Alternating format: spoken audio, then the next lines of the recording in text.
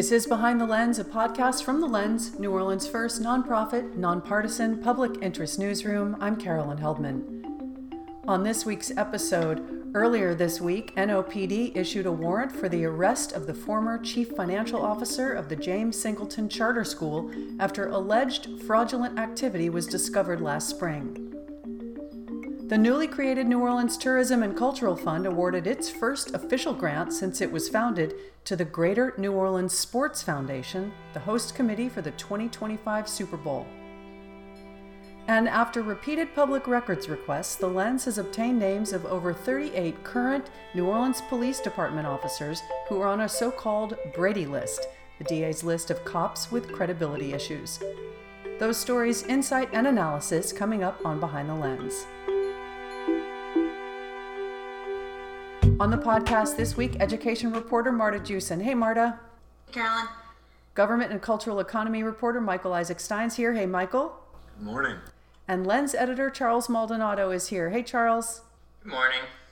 So, Marta, up first with education. The James Singleton Charter School, which is run by the Dryads YMCA, is back in the news this week after the group's CEO and CFO both resigned in March amid an investigation into potentially fraudulent background checks. The NOPD this week issued a warrant for the CFO's arrest. What's going on? Remind us what happened in the spring.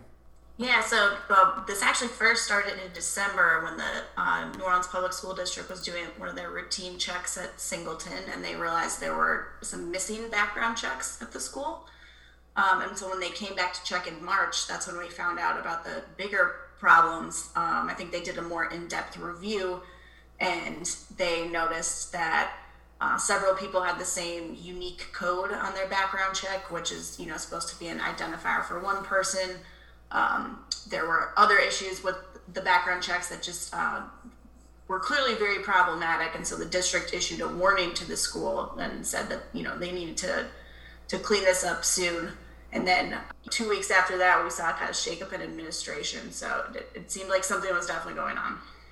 Yeah, and there was some funding associated with it. It's minimal, but it's amounts that are paid to the system that administers the background checks.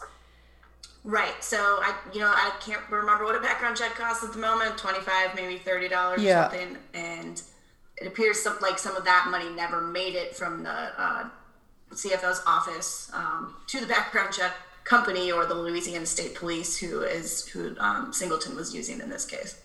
So both the CEO and the CFO resigned in the wake of all of this activity in the spring, and now the police have issued a warrant just for the CFO, though. Right. So she was the one who was in charge of background checks. It appears, when the principal of the school asked for the background checks, she's the one who was sending them. At the bottom of those emails, there's this unique code from the state police that you can actually check on your own. And so, I went to check all these codes that were out there. And sometimes we had the same person, 2 people that had the same code. One time there was 3 people that had the same code. And other times I would run a code and it would be for a teacher, and it would come up as a totally different person who's a social worker at a completely different school. Can you speculate? Do you think, would this be nepotism? Would it be laziness? I mean, it's fraudulent activity. I suppose that's the crime. But what do you think would be going on here? It would seem strange to me to just pocket $25 and not run these background checks. But what did come up in the school leaders report was 5 different cases of what they called, a background check. You run a background check, and then if there's any criminal history in the person's background, it should come back with what they call a rap sheet, which describes those crimes that are potentially on their background check, which, either could make them ineligible to work at a school, or it could be a lesser charge, but, just something that would come up and they would see. It appears the CFO may have been doing that herself because she does have she had a federal bank fraud charge levied against her in the mid-90s. And she came up as not having had that displayed on her background check that she had provided from 2005, which actually, would be fairly out of date now anyways, 2021. But. Right. Yeah, it was an embezzlement charge, if I remember correctly, right? To Delta Bank and Trust, where she apparently worked at the time. It was, yep, and it was also a lower level $1,000 ish range. So I think one of the hard things when you see these types of crimes happening in schools is when they are for small amounts of money that you don't quite know what's going on. But in any case, that is that's certainly a crime that you would want to know about the chief financial officer of any organization. I think there's some other questions left unanswered at this point in time, which is were they doing the correct level of background check for a school, because the Dryads YMCA is a larger organization that doesn't necessarily have to have the same standards as a school. And then the other question, of course, is just what was the motive behind this? Was it to get certain people hired? Was it just to make things easier? Yeah, was it laziness? It's unclear at this point in time. And I tried to check in with the NOPD yesterday, and they said that everything's going to have to go through the court system now. Okay. All right. We're just at the very end of the school year. What's happening with COVID as we race to the end? So our COVID cases held steady from last week. There's around 20. What I do think is the one interesting thing is that the majority of the cases were new again this week, as they were last week. So kind of watching that, potential small tick up in cases. And, I think, like we've talked about on this podcast, that the schools are a very good weather vane for what's happening in the city. And we are soon going to lose that data point, just because only a third of kids will be in summer school from the district. And even if we have fewer kids, we don't know if testing will be as robust or if we'll have the same type of information. Are they going to continue reporting during summer school? We don't yet have the answer to that. I'm still waiting on that information. Okay. The mask mandate has been lifted by the governor. What's the mask mandate in schools? Any requirements for summer school? Right. So he lifted it in schools, but what I know so far is that WWNO has reported that the district will keep the mask mandate in place for schools. I've also asked the district yesterday, and they did not get back to me before this podcast, but it does seem like the mask mandate will stay in place for summer school. Okay. And you said that a second ago, how many kids are expected for summer school? It's quite a lot. They're expecting about 13,000 kids, and there are about 45,000 in the district. That's a tremendous jump, I would think, from a typical school year. I mean, tremendous. It's definitely a jump. I don't know how big of a jump it is, but I think probably what we're seeing is a lot of the programs have, instead of only the kids who are failing or only the kids who are behind, they're opening up their programming to any student who wants to stay. And I think they're inviting a lot more kids in. So it's probably a combination of both children who are behind or close to behind, and obviously wanting to get more education. And I would venture to guess it's also a bit of a potential child care issue too, right? If your kids are in school, that's cheaper than summer camp, and certainly a lot easier to navigate than our difficult and competitive child care situation in the summers. Thanks for the update, Marta. Thank you. Michael, the newly created New Orleans Tourism and Cultural Fund gave their first grant out this week, and they're giving it to the Super Bowl host committee. Tell us the background on this organization and what was the purpose of the fund in the first place. Yeah, so New Orleans spends a ton of public money on the tourism industry. We're talking about over $100 million every year in public dollars goes to facilitating, marketing, encouraging the tourism and hospitality industry. But the majority of those dollars tend to go to large institutions like the Convention Center or the Superdome, to things like attracting the Essence Festival. So these the money tends to go to kind of bigger institutions. Now, the idea when this fund was set up was that this was kind of going to be a different type of tourism and culture spending, where instead of paying these bigger institutions and, routing this money to bigger events, you would be trying to get the money directly to, quote unquote, culture bearers. So musicians and artists and Mardi Gras Indians, trying to give out smaller amounts of money directly to people who, make the culture of New Orleans happen and to support them. Now, that's not the legal limitations of what this money can be spent on, to be clear. However, over the year that this was pitched and the fund was being set up, it was first set up in 2020, but throughout 2019, the way that it was pitched was that this was going to be a different type of tourism spending where the money was going to get directly to, again, contribute directly to that New Orleans culture. So instead, their first grant has gone to the Super Bowl host committee. How much and why? Yeah, so the total grant award is $1.2 million, but that's going to be spread out over 5 years. This year it'll be $175,000 and then $250,000 the 4 years after that.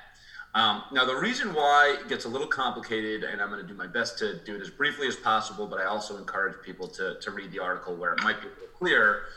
But basically, this new fund is the result of a merger between two publicly funded marketing agencies for the city's tourism industry. So we used to have these two agencies. One was New Orleans and Company, and one was the New Orleans Tourism and Marketing Corporation. And both of them had more or less the same mission, which was to generally market the city's tourism industry to attract out-of-town visitors. So for a long time, people have thought that those two organizations should merge, but there were debates over whether they should be consolidated under New Orleans and Company, which is a private nonprofit, or New Orleans Tourism and Marketing Corporation, which is a public body with a publicly appointed board, has public meetings, is subject to the the open meetings law and the public records law. So that had been a debate for some years. And then you may remember that Mayor LaToya Cantrell's fair share deal. Now, the fair share deal was something that she negotiated in 2019 between the hospitality industry and the state of Louisiana. And basically the idea was to funnel more of these tourism and hotel taxes into more municipal services, especially infrastructure projects at the Sewerage and Water Board. Now, she ended up succeeding to a certain extent, but one of the compromises, one of the ways that the hospitality industry kind of won in that situation was that they were able to consolidate those two marketing agencies under the New Orleans and Company banner. So basically, almost all of New Orleans and Tourism Marketing Corporation's funds and mission were transferred to New Orleans and Company. However, there was a little bit of money, one funding source left behind, that originally the thought was that was going to go to infrastructure spending. But instead, the city took this recurring revenue source, that gives you somewhere in the ballpark of $3 to $5 million every year. And instead of putting that to infrastructure, they decided to set up this new fund. Now, the new fund not only inherited that new revenue source, they also inherited a few financial obligations that the New Orleans Tourism and Marketing Corporation had already agreed to. So in order to attract something like Essence Festival, for example, marketing agencies and cities will throw in incentives and sometimes just straight up cash. So, there are cash payments to Essence Festival that are still being made every year, for example. Now, one of the agreements that they inherited was to pay $1.2 million to the Super Bowl host committee. Now, what's weird is that these other payments, for example, to the Essence Festival, to Jazz Fest, that they also have inherited, they have not gone through a grant process. Those payments have not gone through any approval process. So it was a little bit strange that this Super Bowl host committee payment did have to go through a grant process if there was already an agreement in place that would have forced them to pay the money. So it's not clear why they had to go through the grant process? Exactly. So I asked, why is the Super Bowl host committee payment, kind of separate, why is that being singled out for grant approval and not the Essence Festival payments or any of the other ones? And the answer I got was that the Essence Festival payments were contractually obligated, while there was not official contract for the Super Bowl host committee payments. Okay. I followed up and asked, well, was this fund actually legally obligated to make these Super Bowl host committee payments? And the response I got was that, they would have to check with general counsel. So they couldn't tell me whether they actually had to make these payments to the Super Bowl host committee before approving this grant. Okay. Yeah, and just for some context on this, the Super Bowl host committee being subsidized publicly is not a new thing. The 2013 Super Bowl, the host committee had a budget around $17 million. Most of that budget came from public funding in the form of either direct grants or tax rebates from the city and the state. The city, every time a Super Bowl comes around, offers big packages of income tax or sales tax rebates for hotel rooms and things like that, along with pledging, sort of millions of dollars in in-kind support in the form of public security, police, and the Department of Public Works. Yeah, and if I could add to that, I mean, I think that folks in the hospitality industry would probably, many of them would probably agree that it is important for the city and for, these tourism institutions to attract an event like the Super Bowl. That's going to make a lot of people a lot of money. There's going to be a lot of, opportunities for musicians and chefs, and, it's going to be a good thing for the hospitality industry. I mean, I think the difference here is that they've received direct funding.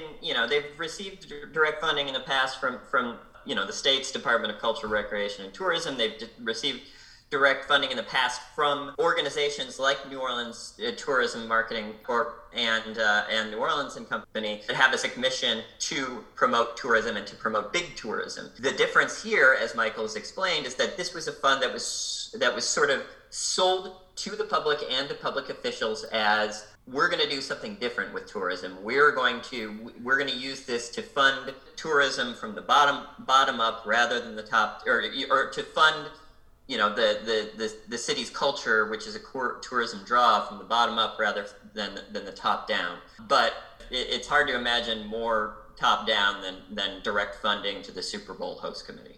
Right. To add on to Charles's point, that there is already, $100 to $150 million every year in public funds that are spent on this kind of big tourism business to do these big things to attract people to the hotels. And this is just such a relatively small grant. I mean, it's hard to kind of define, how much money each of these things has after coronavirus, because like everything is kind of topsy-turvy. But before the coronavirus, this, one funding source brought in, a little under $6 million a year. So comparatively to the overall public funding for tourism, it was just, it's just a very small amount in comparison. And I think that, now you're seeing it kind of spend the money on the same thing that all these other institutions do. You may remember last year, this fund was also tapped for $500,000 to get New Orleans a spot on Dick Clark's New Year's Rockin' Eve on ABC, which, also raised some eyebrows because that seems like the type of thing that New Orleans and Company would usually do. So again, the big question here is this really going to be a different type of fund, or is this the same type of, tourism institution, we're used to? Right. And to those questions, the mayor had some answers, right? Didn't she talk about how she's going to create some bubbling up from the bottom cultural activities around the Super Bowl? Yeah. So I think that, there was some discussion at this board meeting, the exact discussion we're having now came up at the board meeting. Certain board members, were like, are we sure we want to do this? We were set up, for the Culture Bears, and this seems to be getting away from that. The argument given was that the Super Bowl host committee, is responsible for putting on a lot of events. They hire a lot of people. They have, a certain sway in terms of like where the NFL hosts its Super Bowl concert and what bands they hire for their concert. So there wasn't exactly anything solid in terms of how this money will end up in the hands of Culture Bears. Okay. However, there was a commitment both by the host committee executive director and the fund to continue working, up to 2025 to make sure that these funds are being routed directly to Culture Bears. I mean, something that they talked about was trying to use some influence to get Mardi Gras Indians into a Super Bowl commercial and pay them for that. So there were a lot of ideas, but again, none of them. I mean, this money is being sent out, and there isn't any solid return on that yet. We'll see. Okay, thank you, Michael. Thank you. You're listening to Behind the Lens. I'm Carolyn Heldman. My guests this week are education reporter Marta Jewson, government and cultural economy reporter Michael Isaac Stein, and Lens editor Charles Maldonado. Hi, I'm Philip Kiefer, health reporter here at The Lens. When it matters, The Lens is here. and we're here because of you. Because of the thousands of people like you who support this service, you get the news that you tell us matters. Your tax-deductible gift now ensures that everyone in the community has access to facts and diverse voices and points of view. Ensure that you have the information you need and the news that matters. Every donation adds up to a public media service that serves the community. Make a donation at thelensnola.org/donate. And thank you. All right, Charles, Nick is up in the Capitol reporting today, so you're going to talk about the story that he had this week about the Brady list. During the Orleans Parish District Attorney's race, candidate Jason Williams promised to keep a list of police officers with credibility problems. Nick learned that this is in fact happening, and he was able to obtain the list. Tell us what the Brady list is. Yeah, so the Brady list is something that it's not unique to Orleans Parish. This is something that has been adopted by other DAs around the country, and I believe even within the state. But what it is, it's named after a 1963 Supreme Court case, Brady v. Maryland. And the finding of the court in that case, it's broader than just, police with credibility problems. The finding of the court in that case was that that prosecutors are obligated under the Constitution to turn over any evidence that to the defense that could be exculpatory, that could be advantageous to the defense.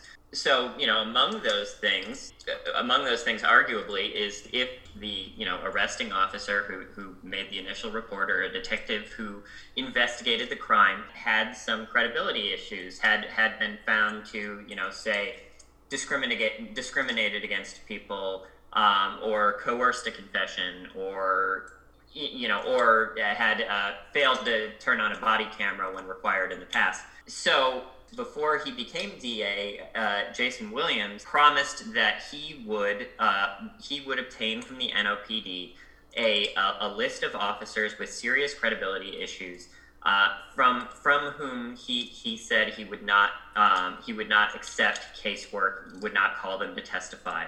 So there's some indication that this list had been created at various points in the past, or at the DA's office had asked for it in the past, but it had not been maintained for a long time at the very least. So that list was created and provided to the DA's office. Nick obtained that list from the DA's office through a public records request. And, going through the list, what Nick found was that the misconduct complaints and investigations that were included in the list were a limited group. Only a few different types of misconduct were included in the list, and not others. The others included some potentially very serious types of misconduct that speak directly to an officer's credibility.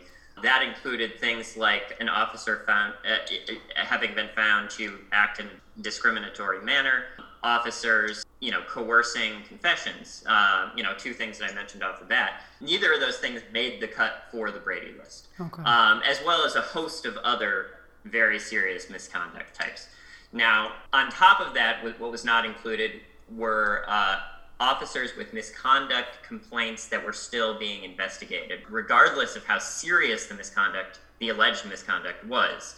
So in terms of complaints that had been investigated and sustained, we found, for example, 4 of the 6 officers who were involved in a high-speed chase that was an unauthorized chase. Chases are not allowed by the NOPD unless authorized by a supervisor. A chase that resulted in a fatal crash and fire at a beauty supply store in Broadmoor a few years back. 4 of the 6 officers involved in that were not on the list, as well as an officer who was arrested last year for allegedly molesting a teenage girl. In that second case, the reason he wasn't included, according to the NOPD, was that the internal investigation was still in process, even though this guy has been arrested by the NOPD and charged, and he has been let go from his position as an officer. So it sounds like there's the list that was originated really with the police department. that the DA's office now has, and it sounds like they are having to do their own work on this to add, amend. Yeah, to supplement this list in a way that they think would be more appropriate. That's what they're telling us, that they're going to work on creating their own list. Basically they're able to get, records and information fairly easily from the city and the NOPD. There's publicly available information on types of misconduct complaints that have been levied against officers. So they're saying that, they're not satisfied with this list, and they're going to take another look at it and possibly help develop their own list. My interpretation of the list was they basically filtered for types of offenses that include the word dishonesty in them. So that is a technical charge, is dishonesty, as well as offenses that found that they had, violated a criminal law of some kind. But there are all sorts of other misconduct categories that speak directly to credibility that don't fall under the label dishonesty or breaking a criminal law.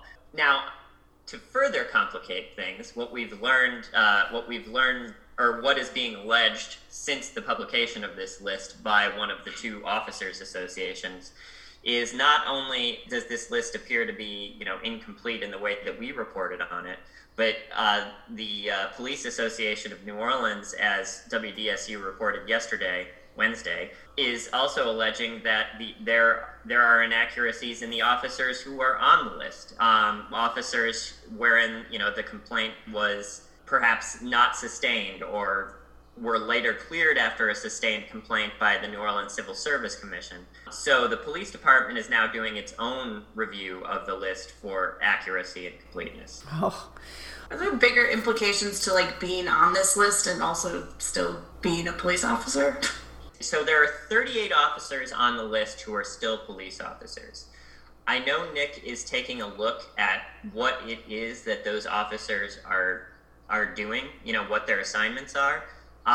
Because, being on a list that has found you to not be credible enough to be able to testify or be involved in the prosecution of a case, sort of raises the question of, should you be doing any type of police work wherein you're developing casework, wherein you're investigating or arresting people and producing incident reports that'll be used as evidence in a trial. So I can't say for sure where these officers are assigned right now or what it is they're doing, but there are various positions within the police department. If the misconduct did not rise to the level of a fireable offense, but it did rise to the level of putting an officer's credibility into question, there are various positions within the NOPD where an officer can be employed but is not doing anything that will directly speak to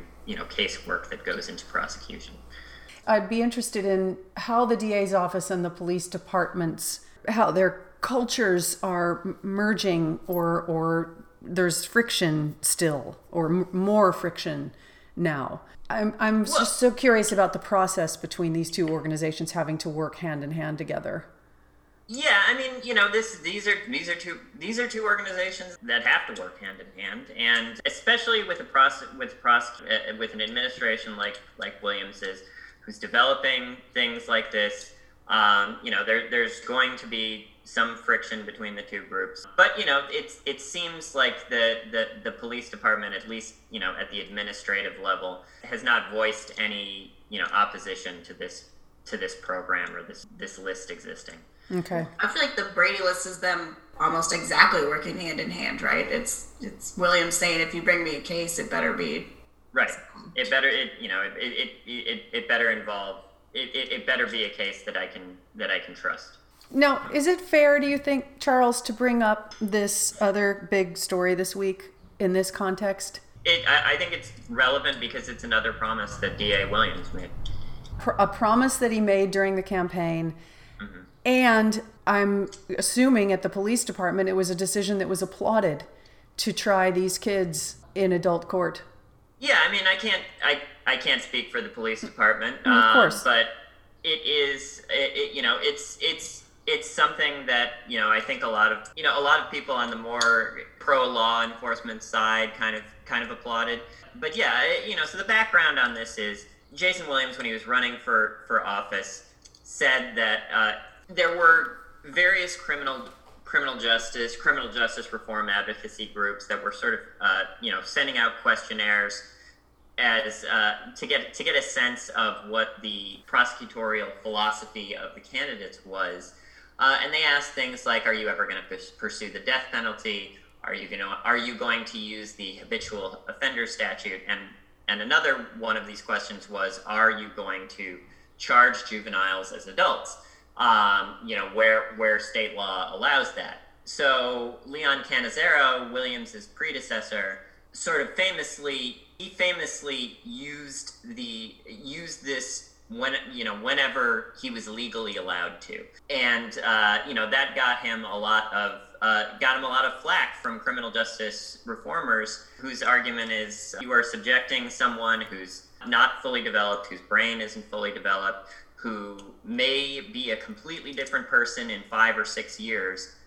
You're subjecting them to potentially decades in prison, depending on what the crime is. So he promised, as a candidate, that he would not do this.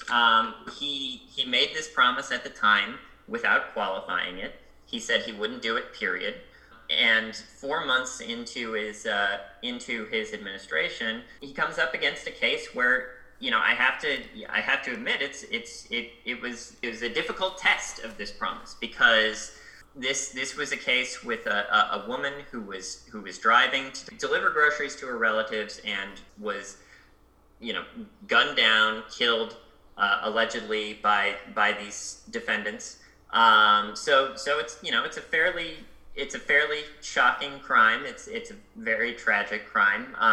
And that was the justification that DA Williams used to make this decision to have his prosecutors pursue an adult charge in the grand jury. It's something that since he's made this decision, groups that strongly supported him during his campaign have come out against this, have been very critical of him. But those on the more pro law enforcement side have really applauded him and said he made the right decision in this case, given the seriousness of the charges. Right. That's a quick question. Mm-hmm. I thought I saw in Nick's story that part of Williams' explicit justification for this was, there were a few things, but one of the things listed was that she was delivering groceries to her elderly aunt. So I'm just wondering, I know that sympathy obviously has a role in what prosecutors choose to do. I don't know if I've heard it explicitly stated that, this crime is worse because when it was committed, the victim was, if she had been out buying, marijuana, right? I'm a little, is that usually cited as explicit reason to up charges? I don't know if he was saying that was a legal factor. I think a prosecutor always tries to craft a narrative, right? And part of that narrative is creating sympathy for the victim in the case. And so the fact that she was doing that is part of that strategy to create, empathy for the victim. Makes sense. Right. And without commenting on the decision, the reason it's news is not only that it was a big story, the crime was a story, but the campaign and the promise, and then going back on the promise, is the news. Yeah, that was the story. It was, whatever you feel about the decision, and I guess we do have to give some credit. We have to give credit to Williams, because he at least got out in front of this. He could have downplayed this. He could have put out a press release about it. But he at the very least, he held a press conference. He gave reporters the opportunity, including Nick, who did, to point out that this goes directly against the promise he made as a DA, or as a candidate for DA. So yeah, this has been the story. The story has been that he appears to have broken a campaign promise. However, he has hedged on that somewhat in an interview this week, I believe, with WWL TV. he said that the intention of the promise was not to say that he would never do it in any case, but that he would never do it in any case other than homicide cases, which is something that I do not recall him saying on the campaign trail. Yeah, and this kind of fits into the more like national story of, how far does the progressive DA, really go once they're elected, which is something that, places like Philadelphia, other cities are like also grappling with. So it's a really interesting thing to watch. Right. It is. Okay, and it's interesting in the context of the two stories together seem to me to be of a piece. Yeah, I mean, it's something that, as you suggested, I would imagine is an outcome that many in the law enforcement community and the police department would have wanted to see from this case. Not to mention that though Jason Williams has hired a lot of civil rights and defense attorneys in his office since taking office, those attorneys have not generally been placed into the trial division, which is the division that is prosecuting this crime. They've more been placed into the civil rights division and the appeals division. So you can also imagine that, there are also intra-office politics at play. There are prosecutors who came, who are sort of legacy prosecutors from Canizaro's office, who worked under a different regime with a different philosophy. And you can imagine that they were pushing to prosecute this crime as an adult crime as well. Mm-hmm. Right. Well, it was good. It was a good story. These stories were great, well reported by Nick, and thanks, Charles, for your astute analysis of them. Thank you. All right, everybody. Thank you for your work this week. Yeah. Have a great week. This is Behind the Lens, a podcast from The Lens, New Orleans' first nonprofit, nonpartisan public interest newsroom. I'm Carolyn Heldman. Thanks to our guests this week, Marta Jewson, Michael Isaac Stein, and Lens editor Charles Maldonado. You can read all the week's other news along with opinions at our website, thelensnola.org. Thanks for listening.